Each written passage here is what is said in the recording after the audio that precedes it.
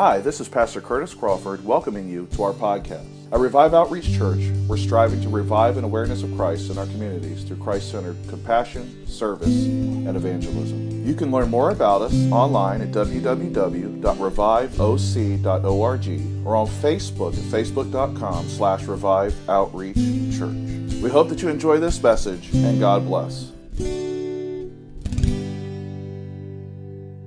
But I'm giving you guys a little sneak peek what's to come in this book. Matthew is my personal favorite gospel. It's my favorite gospel because it's modeled on the Old Testament and the Torah. It goes through different phases, explaining Jesus' life and his ministry, his teachings, and his resurrection. It's modeled that way intentionally. And by the time we get to around chapter 24 and 25, Jesus is on his way to the cross, well and truly closer and closer each day it's coming. And he begins to talk about what to do after that moment.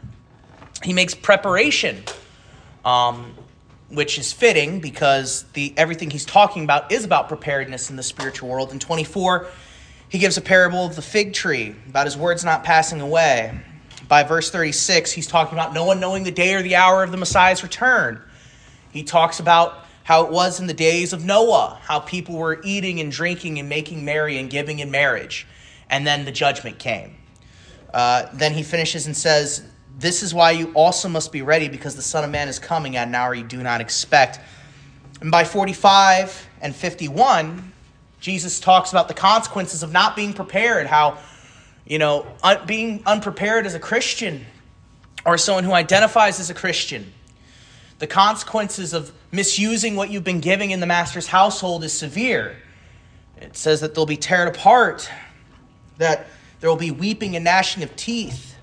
That is the place of a servant who is not diligent in the house of the Lord. And he talks in these parables throughout the Gospels because he gives a literal story with a surface level interpretation.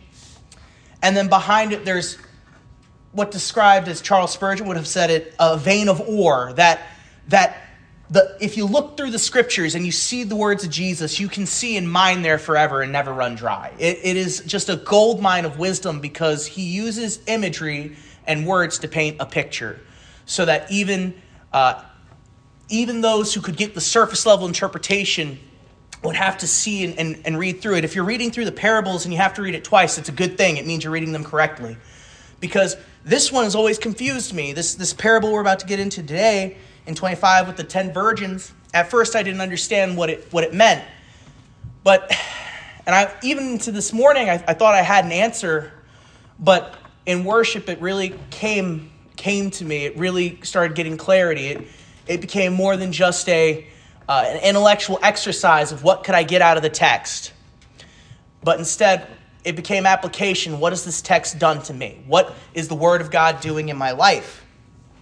And as we read these parables and as we go through them, I want you to look at some major themes. One, what is this saying on the surface? What's behind the surface? What's the implication of it, right? And then how do I apply it to my life? So the surface level story, what the theme is trying to convey is the principles, and how did that theme apply to your life? And so it starts in chapter 25, verse 1. He's talking about the kingdom of heaven. Then the kingdom of heaven will be like 10 virgins who took their lamps and went out to meet the groom. 5 of them were foolish and 5 were sensible. And when the foolish took their lamps, they didn't take oil with them, but the sensible ones took the oil in their flasks with their lamps. And since the groom was delayed, they all became drowsy and fell asleep. In the middle of the night, there was a shout, "Here's the groom. Come out to meet him." Then all those virgins got up and trimmed their lamps, but the foolish ones said to the sensible ones, "Give us some of your oil because our lamps are going out." The sensible ones answered, "No, there won't be enough for us and for you. Go instead to those who sell and buy oil for yourselves." When they had gone to buy some, the groom arrived. Then those who were ready went in with him to the wedding banquet, and the door was shut. Later, the rest of the virgins also came and said, "Master, Master, open up for us." But he replied, "I assure you, I do not know you. Therefore be alert, because you don't know either the day or the hour." That's the word of the Lord. When he opens up and he describes this thing called the kingdom of heaven, Jesus invokes that a lot. And I think it's just important we define our terms here. He opens up a few things: the kingdom of heaven, 10 virgins, lamps, and a groom. The kingdom of heaven is like 10 virgins in the sense that those 10 virgins represent the church. That's the kingdom of heaven. It's God's people. It's what God has rightful domain over. It is that which God controls, brought to earth, and that is the church. The church is the kingdom of heaven. And note its description is like 10 virgins with lamps waiting for the groom. I note that as far as physical characteristics, it doesn't say anything about them. It doesn't tell you whether they were tall or short. It doesn't tell you whether they were wealthy or whether they were privileged or whether they were low or whether they were high in status. It doesn't tell you what political party they were affiliated with. It doesn't tell you what they identified as or what their nationality was. The only identifying mark that mattered to God in describing what the church should be is that they were set aside for his use, for his coming, for the groom. That is the defining mark of the church. That's how it's defined. It's God's people who wait upon him for his purposes.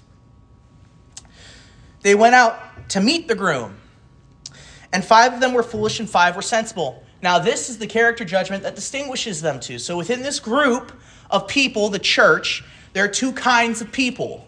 There are those who are foolish and those who are sensible. Now, raise your hands. How many of you would like to believe you know sensible Christians? I do.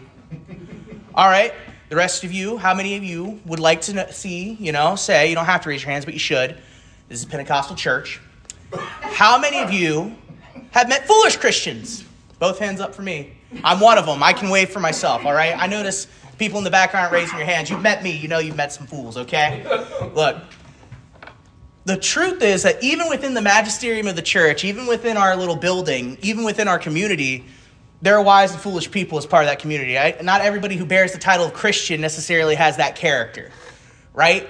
The distinguishing mark then between within the church are those who have wisdom and discernment and those who are fools who neglect that wisdom and discernment.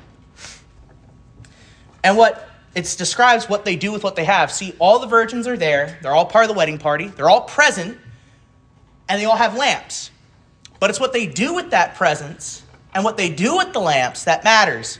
You see, when the foolish took their lamps, they didn't take any oil with them. But the sensible ones took oil in their flasks with their lamps. And I was thinking about this a lot. I was like, okay, well, what does that mean? What does oil represent? It seems to be really important to the story. I mean, besides just burning things for light, why do they need it? And I was thinking, okay, well, it's a wedding procession, and it's probably later in the day, and oil tends to be used as a symbol for any number of things. In the Old Testament, oil was used to consecrate things. It was used to consecrate the tools of the temple. It was used to set apart the priesthood. Aaron, you'll remember, had oil running from his head down to his beard. Oil was that symbol of God's special set apart anointing for his people to be used for him. The oil has so many uses in the ancient world. It was used medicinally as a heal. Well, guess what? The anointing of the Holy Spirit should heal you. It was used as a means of smelling nice and pleasant. It was used as a perfume. Well, guess what? The Holy Spirit should make you more pleasant to be around. Nobody likes being around stinky people. All right, that was hard for me. I'm not always pleasant to be around. Number 3, oil is a lubricant. It loosens things up. It brings what was dead and still in its own strength to life with movement. The Holy Spirit should move you to be useful to God. Oil also provides heat. It was used for these lamps. The Holy Spirit should light up your life and give you heat and warmth even in a cold and dark world. Oil was used as the catch-all, be-all, end-all of utility in the ancient world. It was magic, essentially.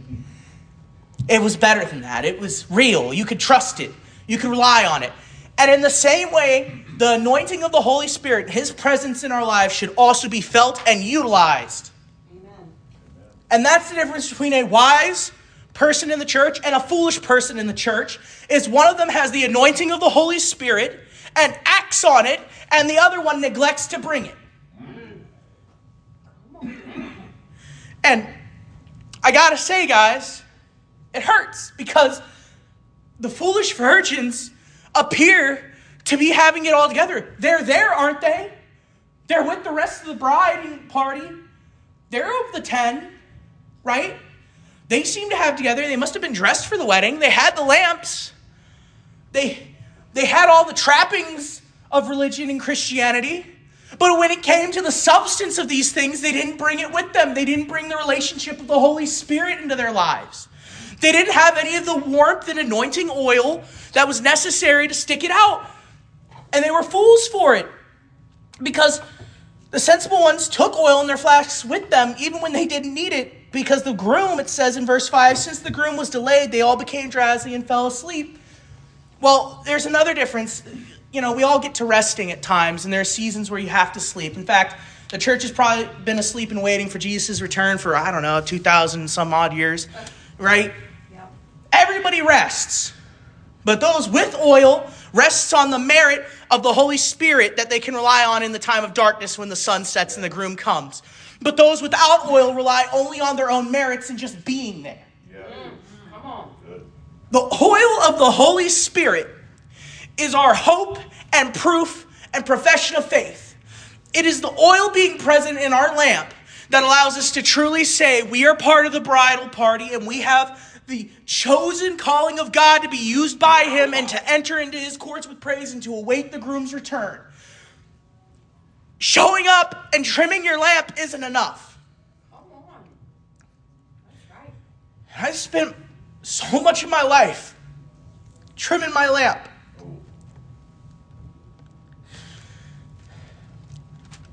Sorry. And it would never be enough.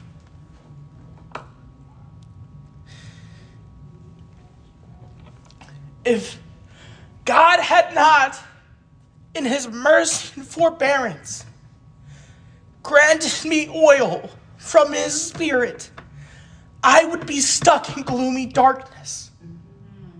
And I would have no hope to rest on, because my works are nothing but rags and filthy righteousness before the perfect example of the groom coming back.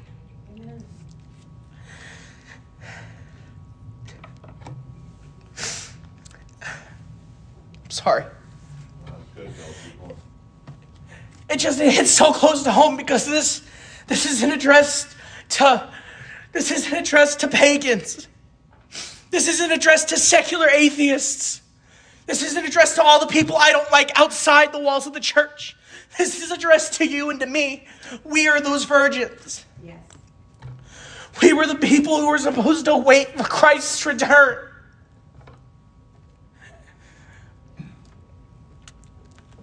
And if you look at your life, and you look at how you're living, and you look at what it's characterized by,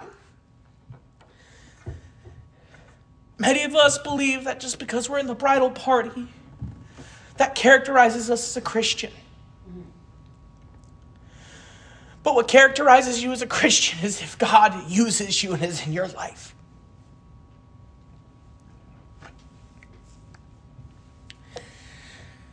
The groom is delayed. Everybody has moments of sleep. It gets dark sometimes. But without the Holy Spirit, you sleep in anxiety and misery because you have no light of your own to give. In the middle of the night, there was a shout. Here's the groom. Come out to meet him. And that verse is so hopeful for the Christian because the Christian knows that the groom has come and the wedding party is about to begin. But for those of us who do not have that oil, it is the most terrifying word ever uttered in the Bible, that the groom would come and judgment is coming and you might not be part of it. Because when it was time to go, you thought you could just trim up your tree and be present and do your righteous works and sneak in through the back door. But it turns out that's not what qualifies you. Because all the virgins get up and they trim their lamps, but the foolish ones say to the sensible ones, give us some of your oil because our lamps are going out. The foolish virgins had enough oil and they expected the groom to arrive when it was convenient for them. A Christian doesn't live his life as if God is at his convenience. He lives his life to be at the convenience of God. Yes. And I'm not preaching and yelling at you. I'm yelling at myself. Because so many times in my life, I lived as if God existed to be a tool for me. As if I somehow could dictate his will or his ways, or I could somehow manipulate him into doing what I wanted. And it's just not the case. Amen. It's just not the case that God lives at my whim and beck and call. If anything, the Christian should live at God's whim and beck and call. Yeah. And then on top of it, to say, well, why don't you give us some of your own oil? Our lamps are going out. It wasn't theirs to give. No, there won't be enough for us, they say. And for you, go instead to those who sell and buy oil yourselves.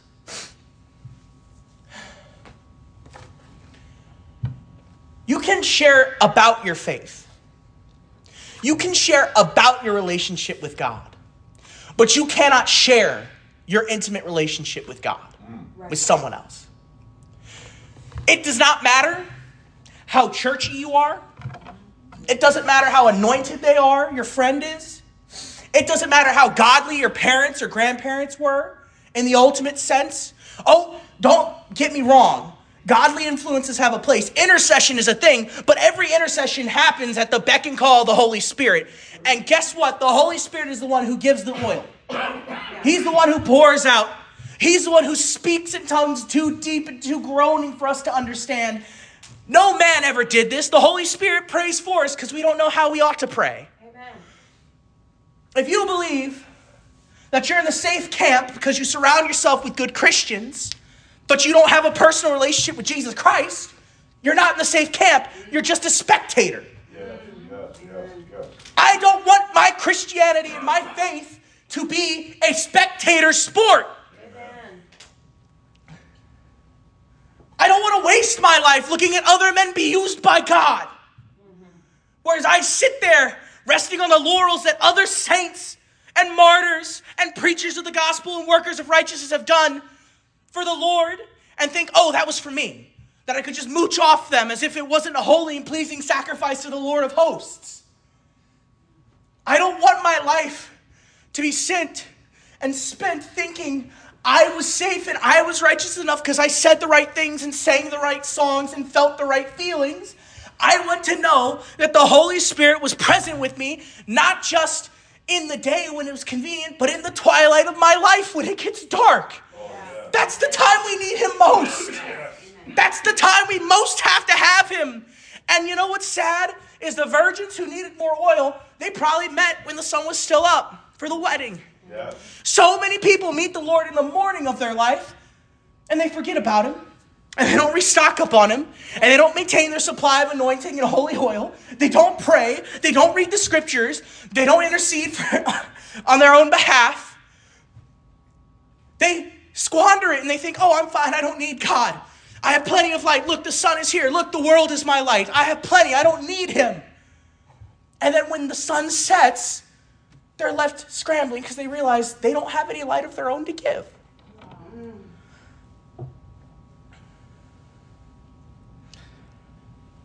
And they go and they look for it. So many people think that at the end of their lives, when they expect the groom is going to come back, they'll be like, well, I had my fun. I had my rest. I rested on my sins. I rested on my good works. I'm basically a good person. I'll be all right. And then when the groom comes, they're surprised that they have no righteousness that the groom wants. You can trim your lamp all you want. It won't make up for oil. You can't replace the appearance of righteousness and try to substitute that for the real substance of it. You can't substitute oil for anything. There's no counterfeit to the Holy Spirit. Amen. Come on. He's real. He talks. He intercedes for his people. He's that gentle comforter that comes in when you and my hearts and faculties are broken and twisted and dead in our sins, and he comes and he convicts us of it. And he moves us to be with him. And when we have him, we take him everywhere we go. Not just when it's convenient, but before we really need to light him up. Yeah. So many people want the oil when they're in church, safe and sound, in front of the pulpit or at the altar praying, but they won't take the oil into their workplaces. They won't take the oil into their families. They won't take the oil into uncomfortable conversations where they might have to share the gospel and, God forbid, look like a fool. They'll take the oil when they need it on their terms. But that's not how it works. That's not how anointing works. When King David was anointed, it wasn't convenient. He had to be called away from what he was doing. Yeah. When God called King Saul, the guy was hiding. He didn't want to be king. Guess what? He got anointed. Flawed man as he was, he got anointed. When Abraham was called by God, it inconvenienced him. He had a whole life in Ur. Many people believe it would have been a wealthy business. His father was an idol maker. And when God called him, he had to leave the life of a settled city person and become a rural redneck, walking around, wandering about with strange people in strange lands, and his only reliance was the promise of God. Yeah. That's another part of the oil, is the assurance of God's word. Yeah. Amen. Every word in this book is Holy Spirit breathed. Yeah. It's Holy Spirit inspired. It is true. Thy word is truth. Don't just wait until it's convenient to pull it out. Yeah.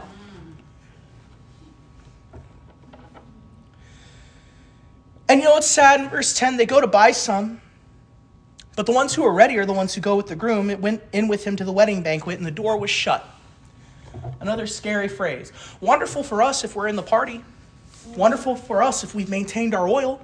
Wonderful for us if the Holy Spirit is working on us and we have the new birth. And God has called us to himself and we feel called to him. Wonderful if you embrace it and keep it close in the day and in the twilight of your life. Wonderful. But very terrible if you don't have any to speak of. Shut the door. Click. No second chances. Don't let God shut the door of your life before it's too late to grab your oil. Don't be shut out of the wedding party. It's going to be a great party. It'll be a celebration of everything we've been waiting for. The saved and the unsaved are both waiting for that party one day. But only one of them gets in. Yeah. What's really scary to me about this is approximately half of the virgins didn't get in. Half of the people in the wedding party didn't get in. I'm not doing this to scare you guys, but if a parable, this isn't the only time it happens, God also divides the sheep from the goats. Mm-hmm. And then in the next parable, 1 in 3 of the servants gets removed. Mm-hmm. I don't know what the numbers and stats are on it, but look at yourself. Which one do you want to be? Do you want to leave it to a coin flip or do you want your oil? Being in the church doesn't assure salvation in the church building. Right. Yeah. But being of the church, the people of God, that's our assurance. Yes. Amen. And I want to clarify what I mean by this. That doesn't come from having somebody give you a certificate. It doesn't come from you showing up and tithing, you know. It doesn't come from singing on a stage, though I love the worship team, love you guys. But it doesn't come from any of these surface level things. It doesn't even come from preaching behind a pulpit. Yeah. Salvation is of the Lord. Yes. Yes. The burning heat doesn't come from you, it comes from God. Yeah. The anointing of the Holy Spirit is a gift. Yes. It cannot be earned by your wages. Mm-hmm. Make sure you have the real thing before the door is shut on your life. And it says, later the rest of the virgins also came and said, Master, Master, open up for us. Master, Master, open up. They repeat it to him. But he says, I don't know you. I assure you I do not know you. That's the other thing that's interesting is the ones with the oil he knew. The ones without it God doesn't know, implying that he never knew you. If you're in the church and you don't have the oil, God has not yet known you. He wants to. You're here for a reason. But if you don't have the oil, God doesn't know you. Those with oil don't run out because God's an overflow. God's in abundance. Yeah. Those with oil won't run dry if it's the oil of the Holy Spirit, not the oil of your own self-righteousness. That's why it says, blessed are the poor in spirit. Theirs is the kingdom of heaven. In this case, blessed are those who are poor in their own oil and rich in God's. It's convicting to me because my whole life I spent thinking of course I was in the oil camp. Of course I had the Holy Spirit, of course. Took it for granted until I realized that people with the Holy Spirit aren't using their own works as a justification for their relationship with God. And what I mean by that is, am I a Christian because God saved me, or am I a Christian because I saved me? Am I a Christian because God granted me the lamp and the oil and invited me to the party? Or am I a Christian because I invited myself and want to be a wedding crasher? A lot of people think they can enter into the church, say the right songs, repeat the right words, and that puts them in. But God knows on the day of judgment who's invited and who's not, because he's written every name in the book of life. He has a wedding list, you see. God isn't dumb. He's not like, some fool who forgets. God knows exactly who's to be at that wedding. God knows who's coming in, and he won't accept somebody he doesn't know.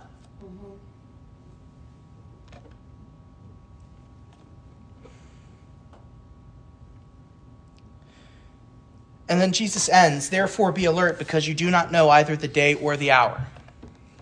What urgency? What urgency in the Master's tone? What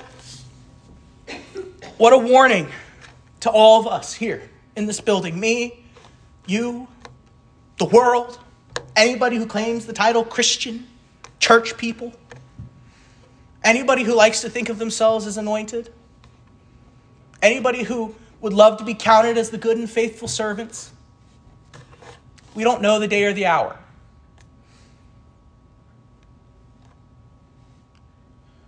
But we don't have to.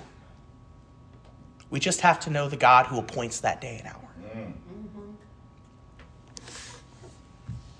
It's an urgent warning. Don't be content to rest where you're at. Don't be content to sit on your own past victories that you think you've won in your own name and not the name of God. Don't be content to waste your life watching other people go to a party and thinking, I know and I associate with them, I can get in. The only person it's important you associate with is God. That's what gets you into the party.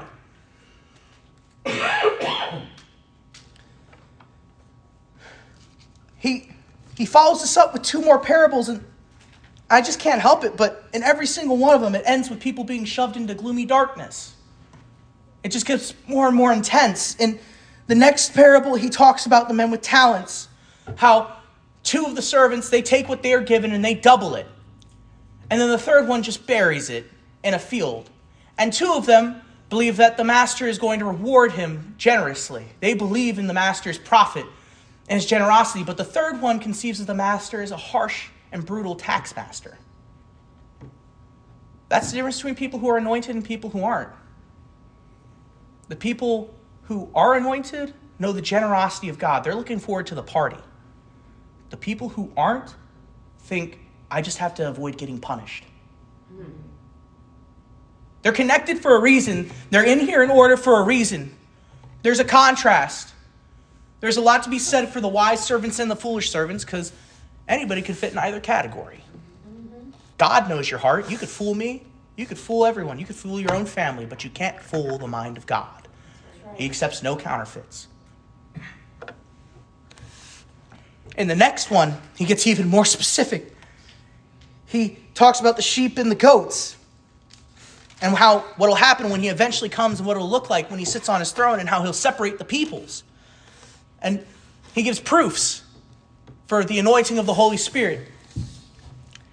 And he talks about how we treat each other He talks about the king talking to those on the right, those who are blessed by my Father inherit the kingdom prepared for you from the foundation of the world. For I was hungry and you gave me something to eat. I was thirsty and you gave me something to drink. I was a stranger and you took me in. I was naked and you clothed me. I was sick and you took care of me. I was in prison and you visited me. You know what's really funny about this? Oil was used for making food. Oil has been used to purify things. Oil has been used as a gift for those and guests who came in. Oil was used as a lubricant to loosen things, like in prison. These themes and these ideas, when you have oil, you can be of use to people. You can be of use to your master, God. But there's a difference between that being a proof as in I have earned my salvation versus that is a fruit of my salvation. The people who have the oil, the people who have been born again and believe in the Holy Spirit and believe in God, act on it accordingly. They love their neighbor as themselves. They help those in imprisonment. They take people in who are weaker than them. They offer them drink and hospitality. There's real, genuine change in the heart of a believer. And all that change and all that love was intended to them before the foundation of the earth, before they ever had anything to say of it. So when you and I think we have something or think we have some sort of righteousness to boast of, we don't.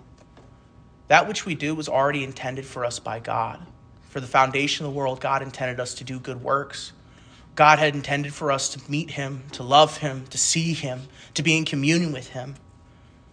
And the fruit of that is good works towards others. And when we do something towards others, it is like doing it for God. Yeah. But you know what doesn't equate right there? Doing it for yourself.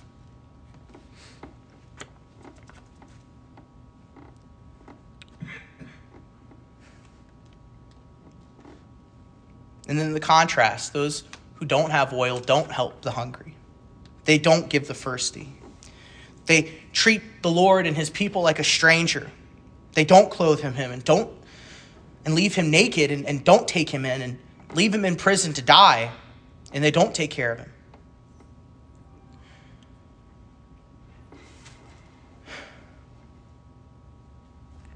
And the answer is the same. It's funny. They're judged by the same standard. How they treated other people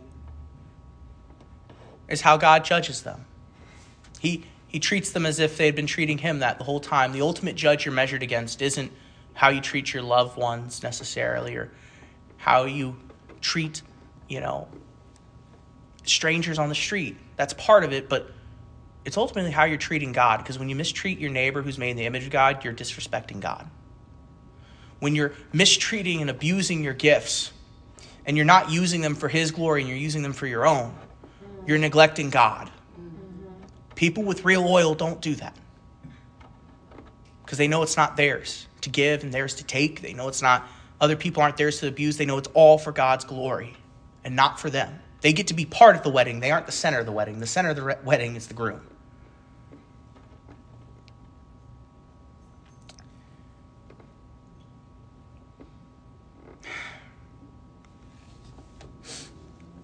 And I know it's been kind of heavy and hellfire and brimstone.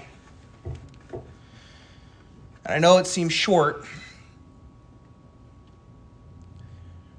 But I feel like God reminded me in worship that it wasn't about the studying, and it wasn't about what I've done so far, and it wasn't about the works I've done. It was about him.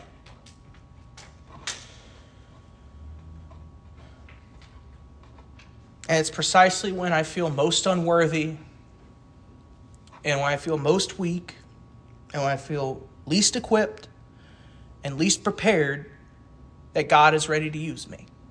Yeah. Because I'm not relying on my own light or my own strength or my own works. I'm relying purely on him.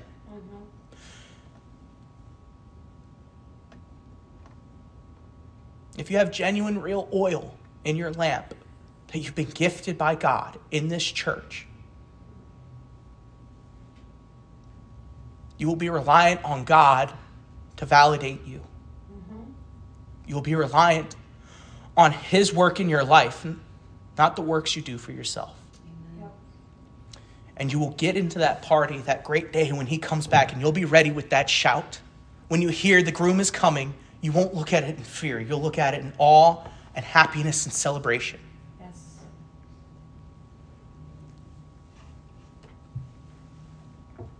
And right now, the choice as to whether you want to be wise or a fool, whether you want to bring your oil and equip it and light your lamp or not, is yours.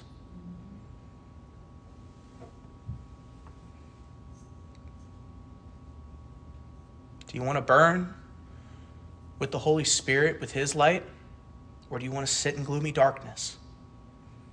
Do you want to rely on your own ability, or do you want to rely on the product of the oil and anointing of God? Do you want to burn for Jesus or burn apart from him forever? I want to burn for Jesus with the flame that burns but does not consume.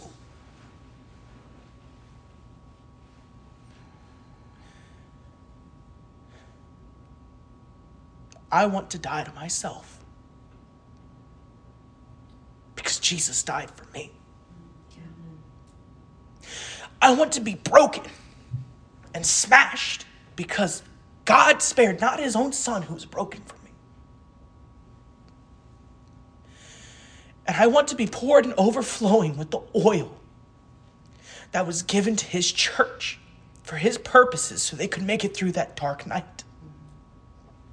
And right now, the world is in a dark place. But only those with the oil will be able to light it up and see that Jesus is coming. Yes.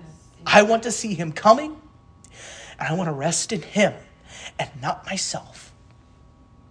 I will not rest in the power of my job. I cannot rest in my social circles. I cannot rest in relationship. I cannot rest in political parties. I cannot rest in anything of the world. I can't even rest in myself. Yeah. But I can rest on the great oil of the Holy Spirit in my lamp. Yes.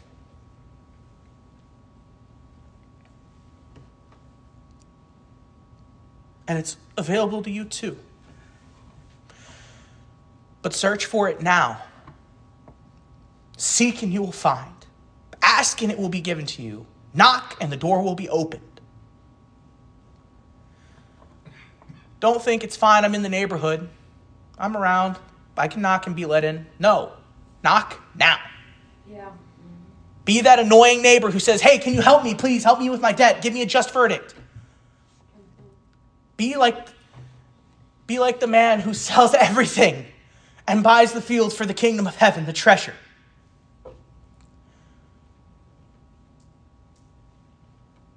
Sell yourself over to the gospel.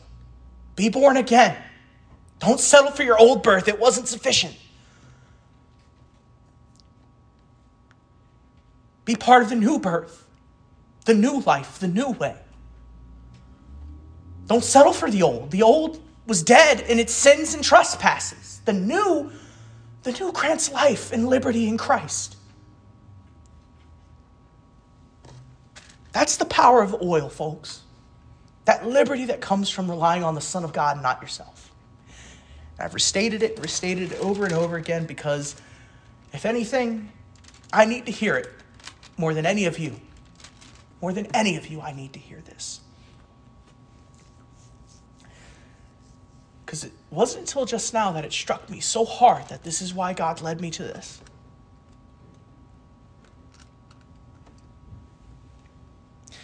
I want my piety to be pure and real with the anointing of God, not posturing for men.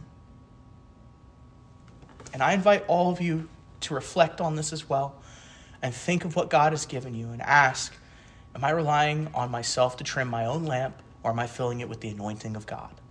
Thank you for listening to this message. We hope that you enjoyed it and were blessed by it. Each month we have people from all over the world who listen to the messages made available. If you've been blessed by this ministry, would you consider making a donation of any amount to help support us as we continue to reach a lost for Christ? Donations can be made online at www.reviveoc.org or by check at Revive Outreach Church, 411 Chatham Heights Road, Suite 101, Fredericksburg, Virginia 22405. Thank you for your prayers and your continued support. May God richly bless you.